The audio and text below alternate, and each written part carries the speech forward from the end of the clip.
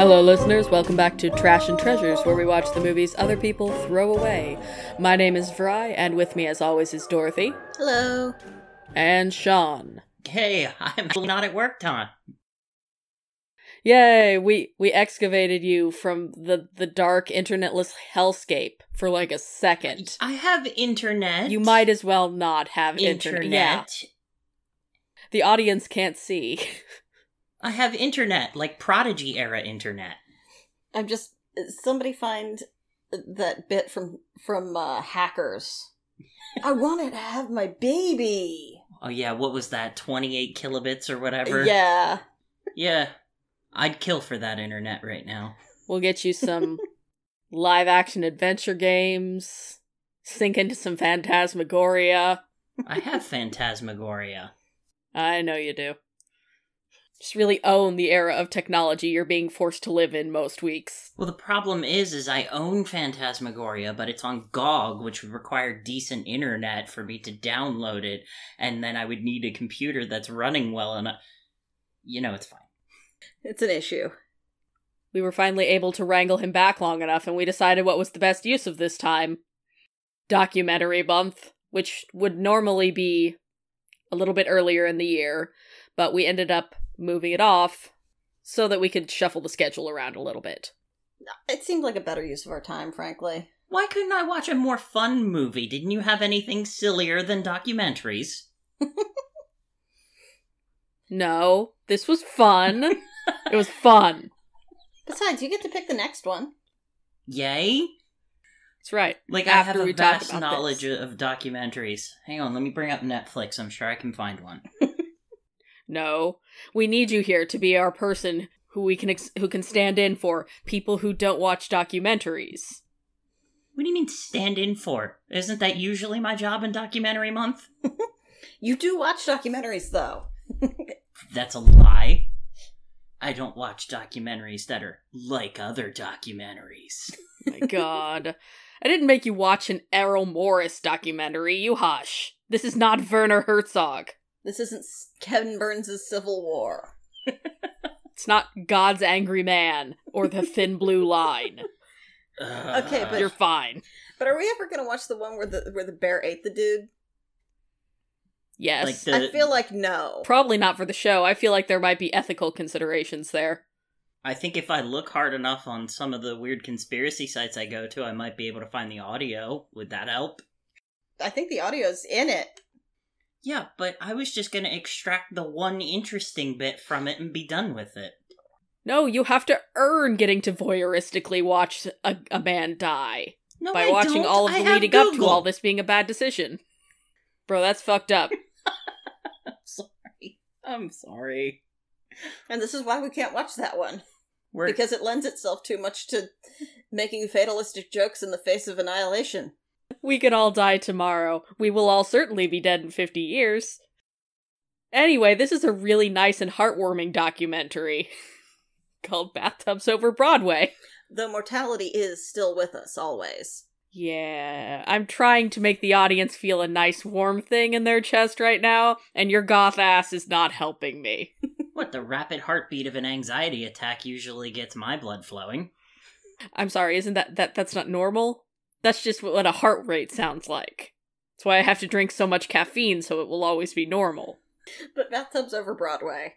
Yes, it is a marvelous 2018 film, which is directed by Dava Wisanant, centering around, and I assume, largely orchestrated by its main subject, Steve Young, formerly a writer for The Late Show with David Letterman. Pants Steve on eBay.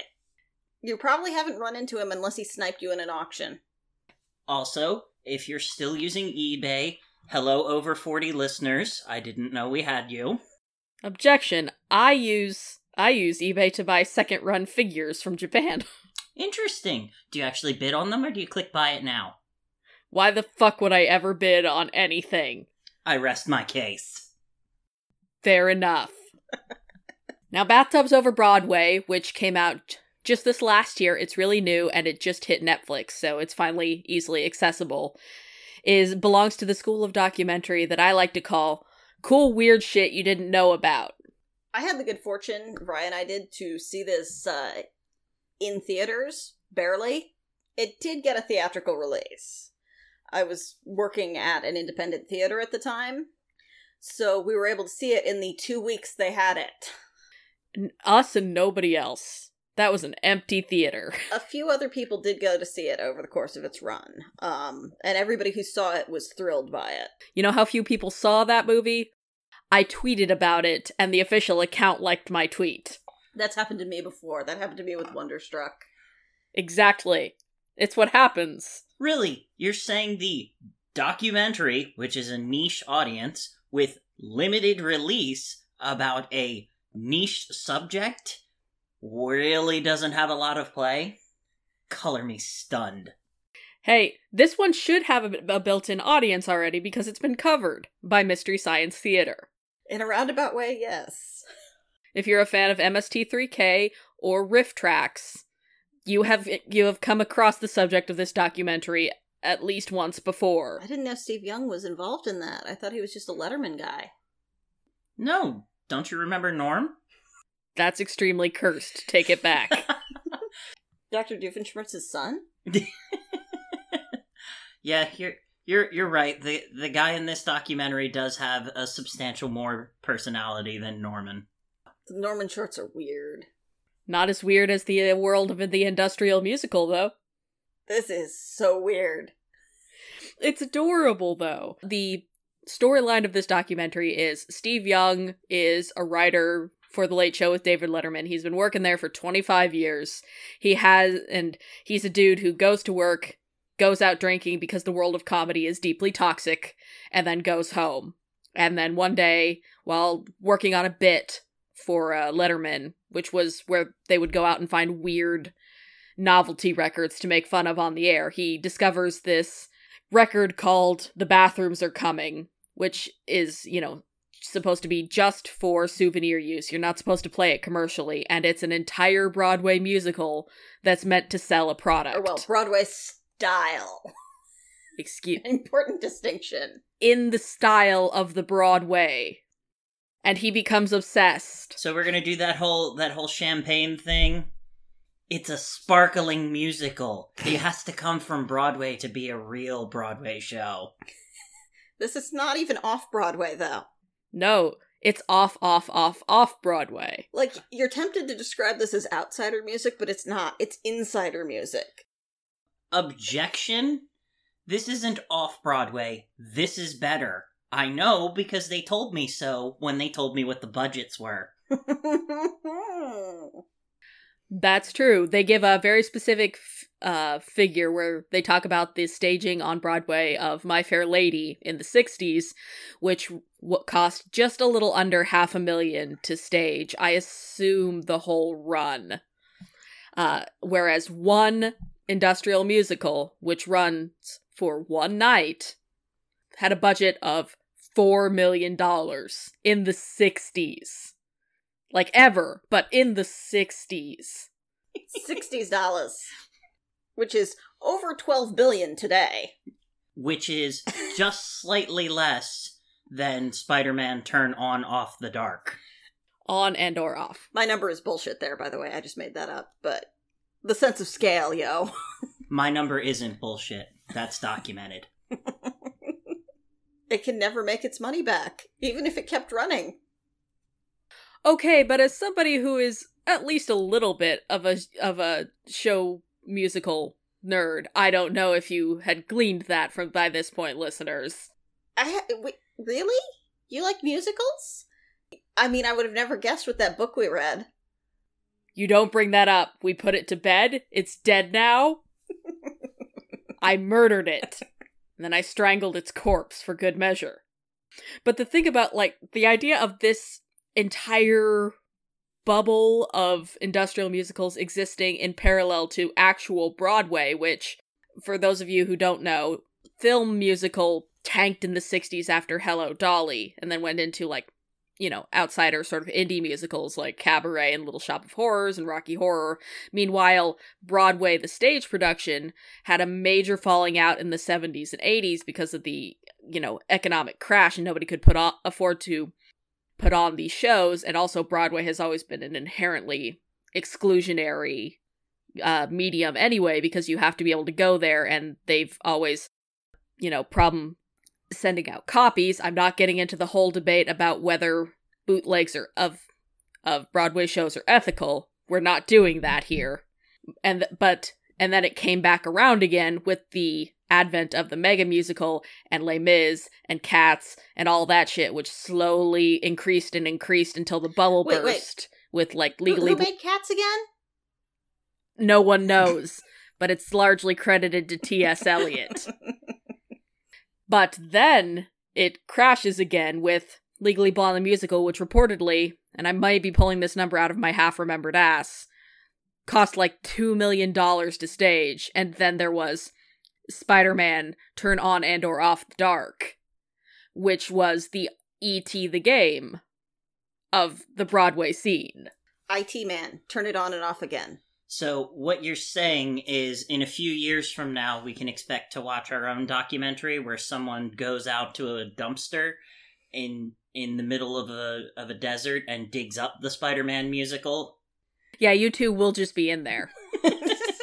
Looking for their careers, because Bono forgot them again. The Edge and that other guy. So all of that was happening at the same time that $1 million single night shows are being aired for audiences of a single corporation, which I guess is the ultimate distillation of the Broadway ethos, that you have to be rich enough and in New York enough to go to one of those shows. I have bitter shit thoughts about. Anyway, moving on. Yeah, so a lot of this documentary follows Steve Young around as he talks to people, but also we get a lot of reconstructed stuff from news footage of the time, and also footage that exists of some of these shows. So he started out just being fascinated by these because it's such a freaking weird pop cultural item that nobody's ever heard of. And for years, he kept looking for more of these and finding them here and there in record shops. But he had a really hard time making connections about them until the internet really made it easier for him to talk to people. Now, I want to pause there for just a second because you make this man sound, rather normal and relatable to our listeners. And I'm afraid that's not the case. Look, I get it. We all get into very obscure hobbies. I like rare video games and, dumb vintage RPGs and things of that nature. I restore fountain pens. But this man is self-described as having comedy immunity, so he doesn't laugh at jokes. Excuse you, he has comedy poisoning. Whatever. Immunity, poisoning, same thing. Obviously. Because, Okay. he's been working in comedy for so long that there's no novelty to it anymore for him. He specifically said, I have no hobbies. Yeah. There's nothing that this guy cares about. He has a family and kids. I assume he cares about them. But, I don't know. They were never on the same screen in the same room as them. Sean, I don't know how to break it to you that's how documentaries are shot. Lies. I saw many people who were on the screen at the same time. You got me.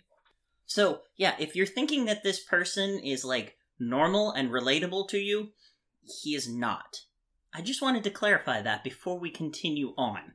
I mean, there is a little bit of a sense in the early scenes when he goes to talk to his fellow collectors who are his connects, that he is willing to kill them should the situation be advantageous enough. the vibe is kind of, I need to go see what you have so I can plot your murder.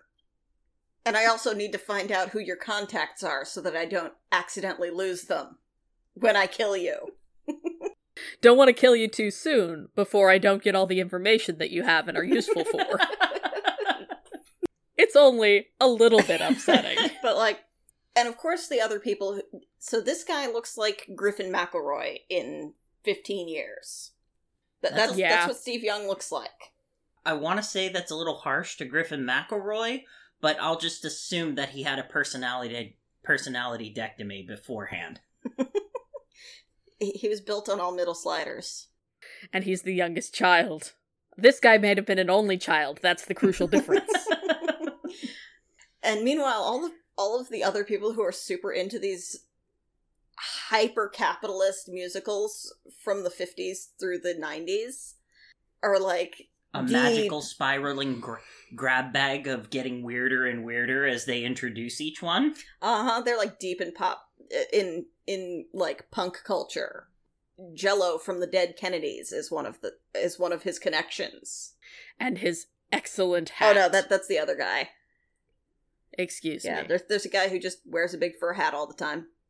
And is I like good. how they ease us into that, because, you know, we get our ostensible protagonist, then we get the guy who still looks kind of normal, then we get the musician, then we get the guy in the big poofy fur hat. Who appears to live in a completely unfinished industrial building with just his record collection. I mean, he has a record store, technically. But I get the feeling that this is the A.Z. Fell Books of record stores. Joke I was going for. We were all. Isn't that the dream for all of us? It's just to have an ostensible store to fill with our crap. Yeah, where you sell nothing. But occasionally people come over to admire all the crap you have. No, because I've been to gaming stores like that. They're really uncomfortable and unpleasant, so I don't think my dream store would have to be like that. Too cliche. After we have met all of these people, there eventually comes a break in the case where he actually manages to find somebody who was involved. And meanwhile, this is all happening in like 2015. It's one of those things where once he finds one person, then they happen to be in contact with somebody else who is a performer, who knows somebody else, who finally can get him a little bit closer to the composers, the Holy Grail. And see, the thing is, you might be picturing something like janky or weird or random, but it would be hard to stress how extremely real these shows were. Yeah, they're legit as hell. Again, if I can, I'm sure I'll be able to find it. Composer? Oh yeah, Kander and Ebb worked on industrial shows at one point. The people who did Chicago and Cabaret, for example. The guy who did Fiddler on the Roof is in this. Not talking about Fiddler on the Roof. This is apparently, or they were apparently, the kind of show that a person just did for hire because it was a quick turnaround and it paid super well, so then you could use that money to start working on your dream projects. And again, I will include I'll include the Mystery Science Theater short that they riffed that was one of the few filmed copies of an industrial musical. Just so y'all can get a feel for it. You gotta do the telephone one or the car one? Obviously the car one, it's very good. And I had seen these shorts on MST3K before, and they're weird. They're very strange because it's hard to figure out like what the context is and why this exists and why you would make a commercial like this. But the reason is that they weren't made for consumers. They were made for the salespeople to hype up this very particular idea of the value of acting as a salesperson, as a middleman in a capitalist interaction.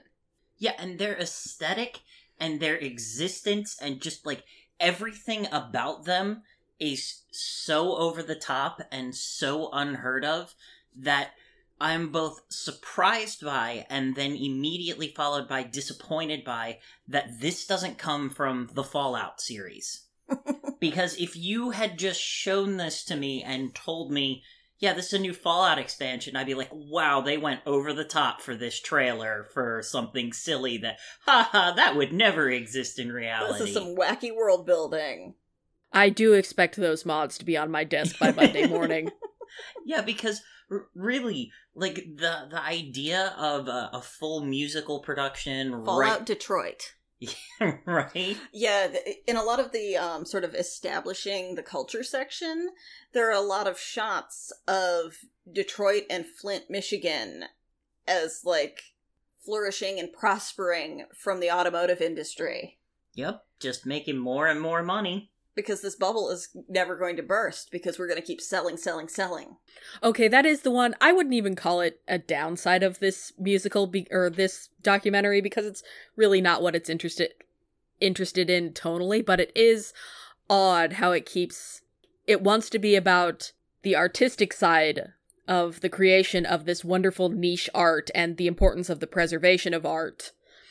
But it kind of keeps brushing up against this fact that these were all celebrating, American exceptionalism and rampant consumerism and the importance of loyal employment, and then so by necessity it kind of gets to the point where that bubble bursts and gets a little bit, oh gosh darn it, well, isn't it just sad? Also kind of sort of did villainize foreign automotive manufacturers with that just one little snippet that it did, where it just started showing, Nissan and Toyota and all that fun stuff. Yeah.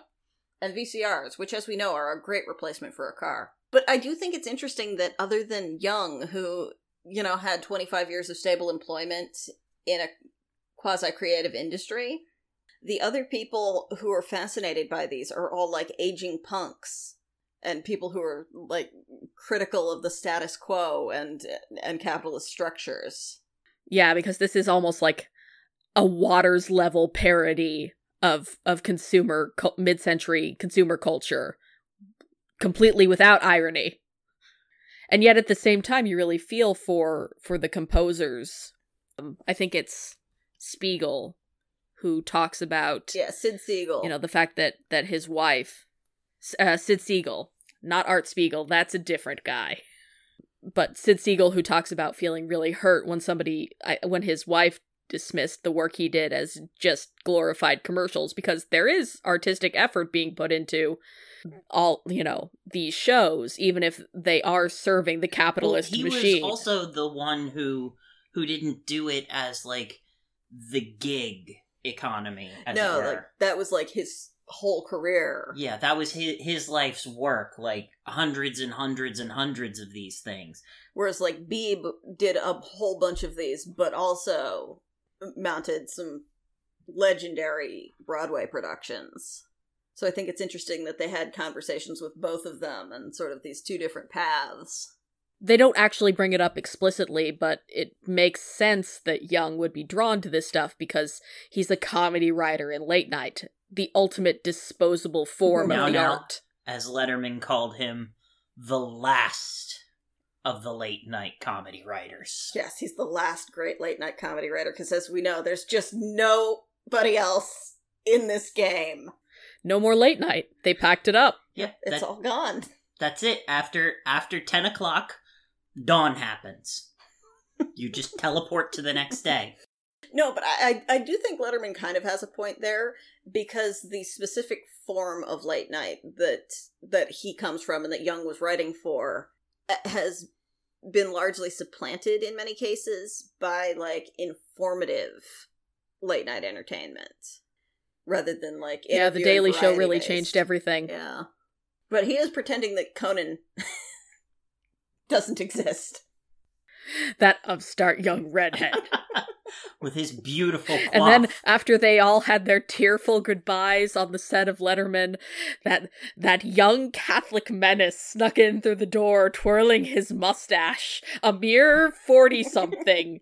Still had dark hairs on his head. It was horrifying, and they all clutched their pearls. He was, of course, still a white man. Don't worry about it. But, it is interesting that they're talking about, this very specific definition of late night and this specific definition of an entertainment industry. So Young manages to find a connection who has another connection. He finds something in a YouTube comments. No, it wasn't was it a comment? No, I thought it was the description of the video. No, somebody posted the video and then one of the comments was like, hey, my aunt was in this. Because I guess he was just sitting around Googling names of songs from The Bathrooms Are Coming, his favorite musical, which, by the way, he had a Google alert on, you know it. Which, by the way, he goes out of his way to say, I was never into musicals. Yeah, Brian McCall BS on the Google alert, this man uses Skype. Yeah. Well, he's not a gamer, so he can't use Discord. Discord wasn't invented. I know, but it's also funny to say. Just because it has that aggressive gunmetal gray interface. Discord. Conversation for gamers. Which is, yes, why he has the product. I hope they got money from Skype for this. They even have the call sound. The horrible bloop and the little the ringtone. It's and then the viscerally then unpleasant. the slow frame dropping bad quality video. Remember when your family tried to hold a long distance baby shower for your sister over Skype? Yeah, my sister walked away from it for like 2 hours and no one noticed. Yeah, that sounds about right. So just to give, he manages to find a couple of performers, but I feel like a special tip of the hat to the first woman he gets in contact with, which is Pat Stanton, who seems incredibly Pat charming. Stanton Janola. She married her co-star, who played a caveman. Because the centerpiece that the name of the documentary comes from, The Bathrooms Are Coming, is one of the ones that was never filmed. So it's kind of, you as the audience are reconstructing with him secondhand what these songs could possibly have been referring to, which is a very musical feel. When you get the cast album and you're like, what did this look like? Why is there this long musical break? But then What's it turns happening? out that she actually has a 16mm reel of it, and she mails it to him, which I feel like is a good decision, because otherwise he would have showed up at her house and murdered her for it. He's kind of got the same vibe as, I don't know if you've seen 1 Hour Photo. Nobody saw 1 Hour Photo. And yet it's so acclaimed. By who? People who don't know how to pronounce Evangelion. Ouch. So- To be fair, that was his joke. He decided to put that in there. He specifically wanted them to mispronounce Evangelion. Yes. But still. But same vibe, same unnervingly mild-mannered, obvious murderer vibe as Robin Williams in that. Like, this man would kill for an album. Wow, so, I just wanted to tease him a little bit, and you just took him out and murdered him. Self-defense. Why? Because this is entirely calling out you and your hobbies? We are all called out by this. Little bit. Extremely. I am going to go ahead and unequivocally recommend this documentary right now, at the end of the episode, at any points in between, because I find it just utterly 110% charming as this celebration of liking weird shit, and also the importance of documentation and preservation of things that aren't necessarily considered high art. That's super my jam. It's important to have an archive, even of things that don't seem significant at the time, because, like with this, these are not things that most people would think need to be saved, but it's also giving us, the audience now, just this look into the bizarre structure of consumer culture, and industrial culture in the late 20th century. Like, you could not make this shit up. An entire world, millions of dollars, and it tells us so much about corporate culture. It tells us about musical trends of the time. It's a snapshot into the careers of famous artists. It's genuinely pretty catchy music. The staging is cute. Cute seems dismissive. I just am delighted whenever I see people on a stage dancing because I'm beer easy. Cans that fall over was great. That was cute. Oh, Where they had to help them up. protect Because I them. think they legitimately had to help them up. I also I don't have proof of this, but I feel like this is the spiritual predecessor of the Wendy's rap. Yeah, I could see that. Yeah, that's reasonable. Like singing training videos. But these are much higher gloss than that. Oh, Well, yeah. and it also has that vibe like you brought up when we were watching the movie. It's got that Journey feel to it. That's kind of like the good version of the journey they took in Best Worst Movie. Yeah, definitely. Because, we tease, Steve Young definitely has that kind of a little bit overeager in a I might murder you for your stuff kind of way. But also, he's very genuine in his enthusiasm, and they don't seem creeped out by him. It seems like he took a respectful distance. People are always arranging to, meet him for the first time in a public place, but that's just reasonable. He does not actually seem dangerous. Very reasonable. Well, it's also I think it's the difference in motivation, because, our protagonist from Best Worst Movie is taking the journey to get the fame that he wanted to get from being in a movie, and he's finally getting it now, so many years after. And this guy is taking the journey to fulfill his hobby because he's never had one before. So it's a difference between self-aggrandizing and self-enrichment. The performers of these also seem to be under no illusions about the silliness of what they were doing. So, like, they're very touched by how sincerely he likes their art, but I don't think, that they would be hurt if somebody, about all the collectors who also are clearly enjoying it on a little bit of an ironic but this level. It's clearly one of those things where you start liking something ironically and then, oh no, I have a lot of emotions about this for real, actually. Didn't you accidentally create a large-scale ship in one fandom that way? Yes. Listen, folks, all I'm saying is don't ship ironically. It leads to bad places, and the Watchmen meme live journal will tell you about it. You accidentally created one of the primary ships. I didn't create shit. I just sat back and watched and was very encouraging. And whoops. They were the ones who said, "Aw man, I bet that those wacky fangirls will start shipping, I don't know, something ridiculous like Night Owl and Rorschach when the movie comes out. What if we just made some of that ahead of time to get ahead of them? That will be funny." And then the entire community suddenly was a Dan Rorschach shipping community. Uh-huh. Oops. Oops. You memed too hard. Bean theft. So romantic. Right there with Joel and his flame wars on MST3K. Some men just want to watch the world burn. No, that was the other guy from Watchmen. One of my favorite parts of this movie is when Young is like in an elevator getting ready to go and meet Pat Ginola, like for the first time in person, and he's talking about, oh, this is so intense, this is such a big deal, it's so intense, it's like a big important summit, and then he's like, wait, but who would I be here? Summits are between, like, important people.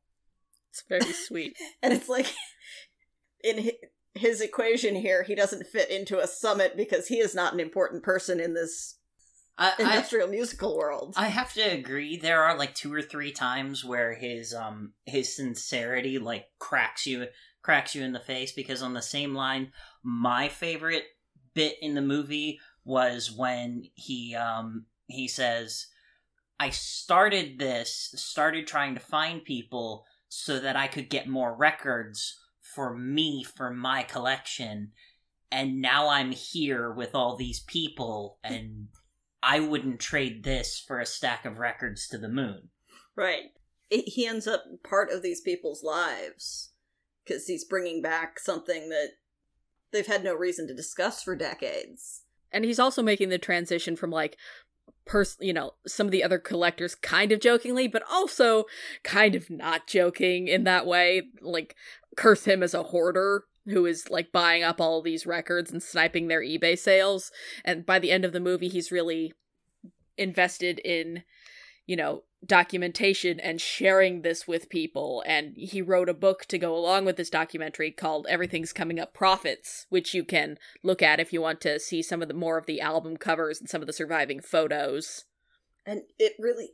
Although, thank God, this is a documentary. Yeah, I think I said that while we were watching it, that I'm really glad that they made this a documentary film, because as good of a resource as books like that are, when you're trying to learn about something, this reminds me of the Celluloid Closet documentary that goes along with Vito Russo's Celluloid Closet book.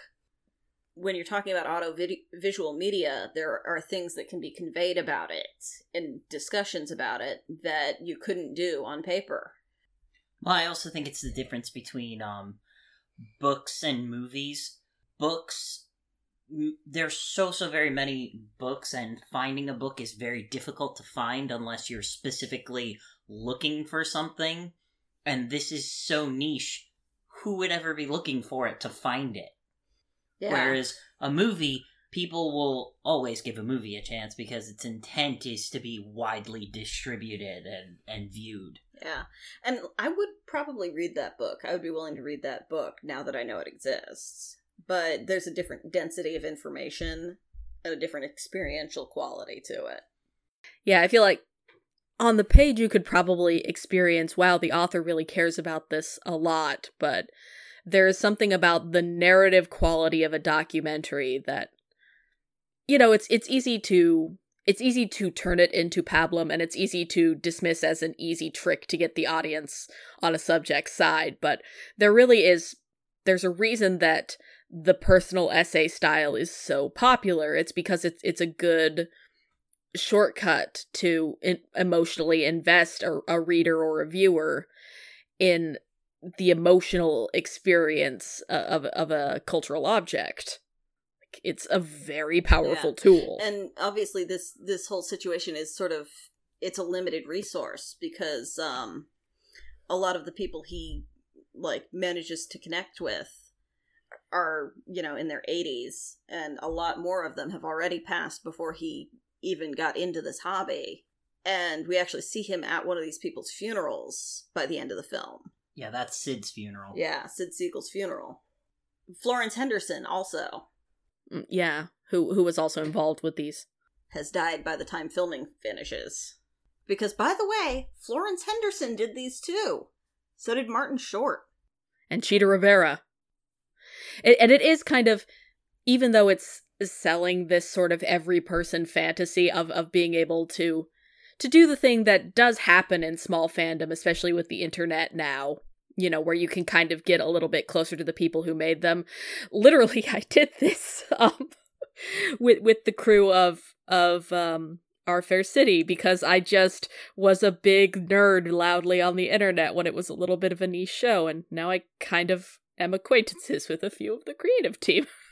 But so that does happen in small fandoms, but also this guy is able to get to where he was because he worked in late night, where famous people are coming and going all the time. I guarantee you he knew a bunch of these people already. He just didn't know the connection.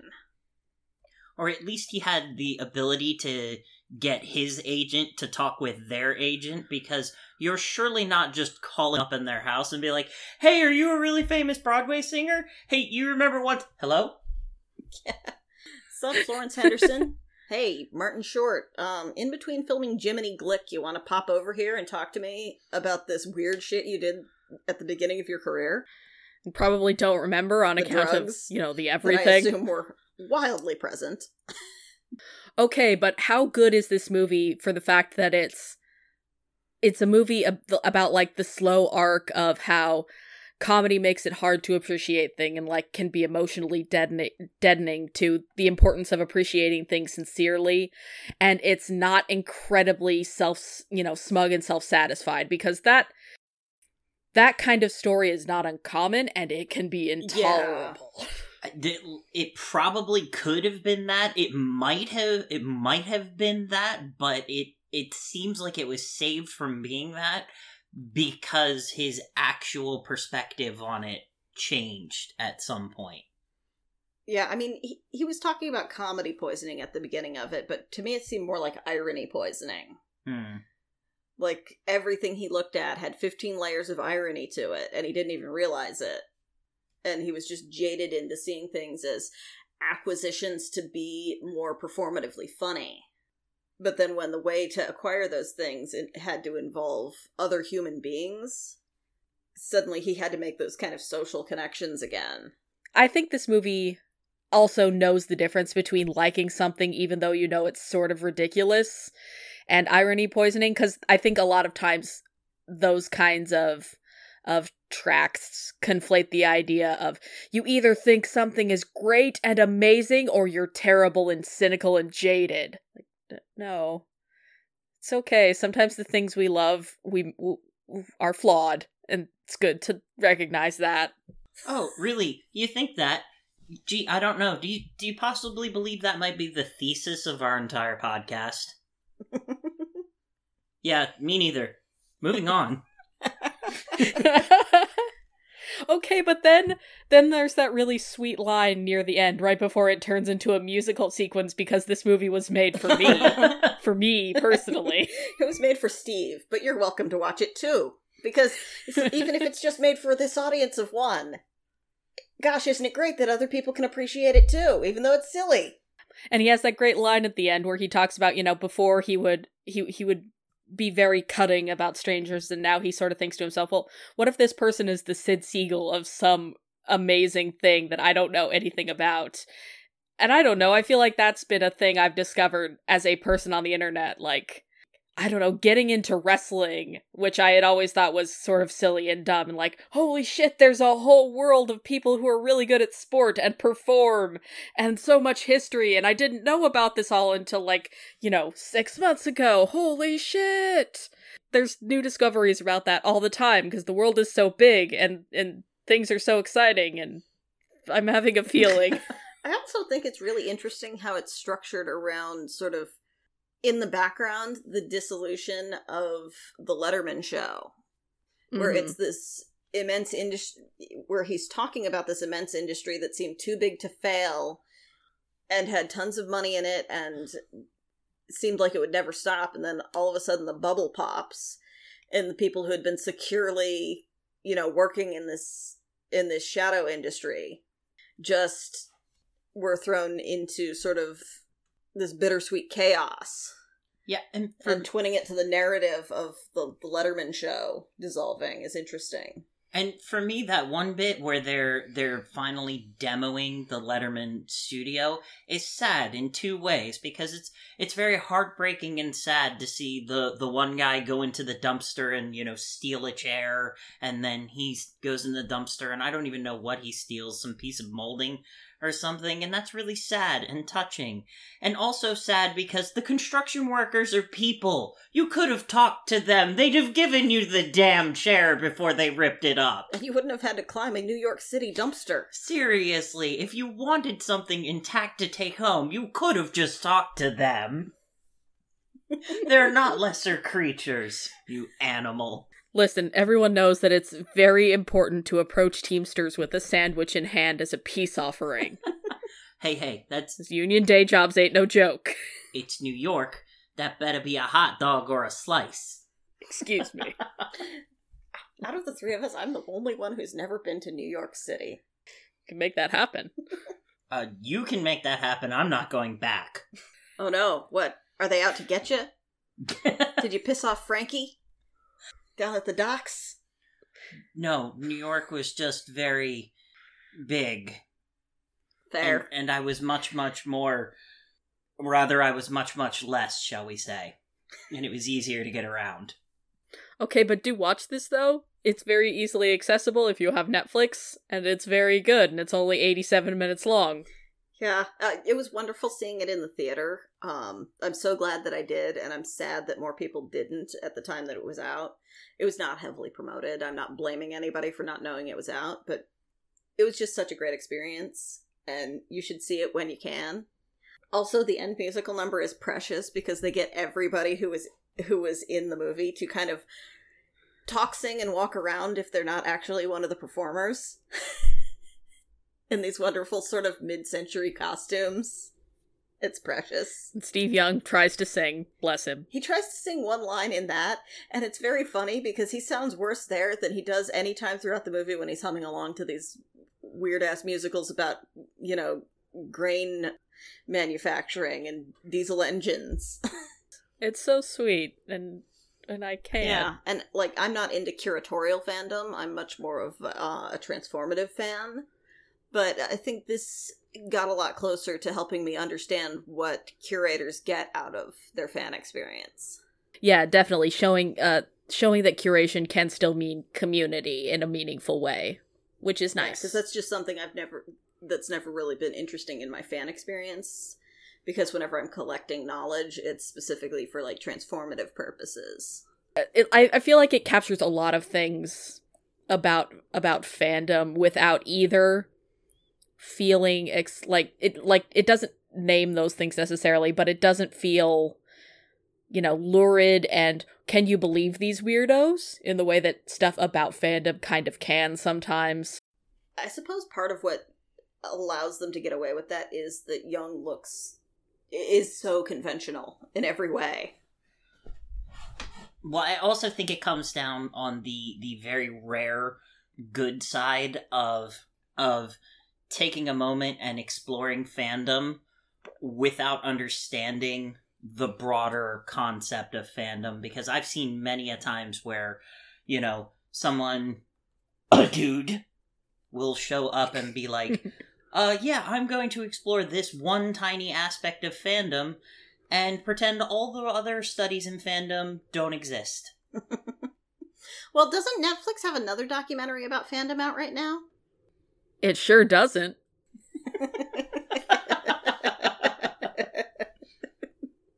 Folks, Enter the Anime is bad. It's real bad. It's real bad. Okay, but the other go-to comparison I was going to make is this movie is also not super shitty and exclusionary, like, say, that one fucking Fanboys. Oh.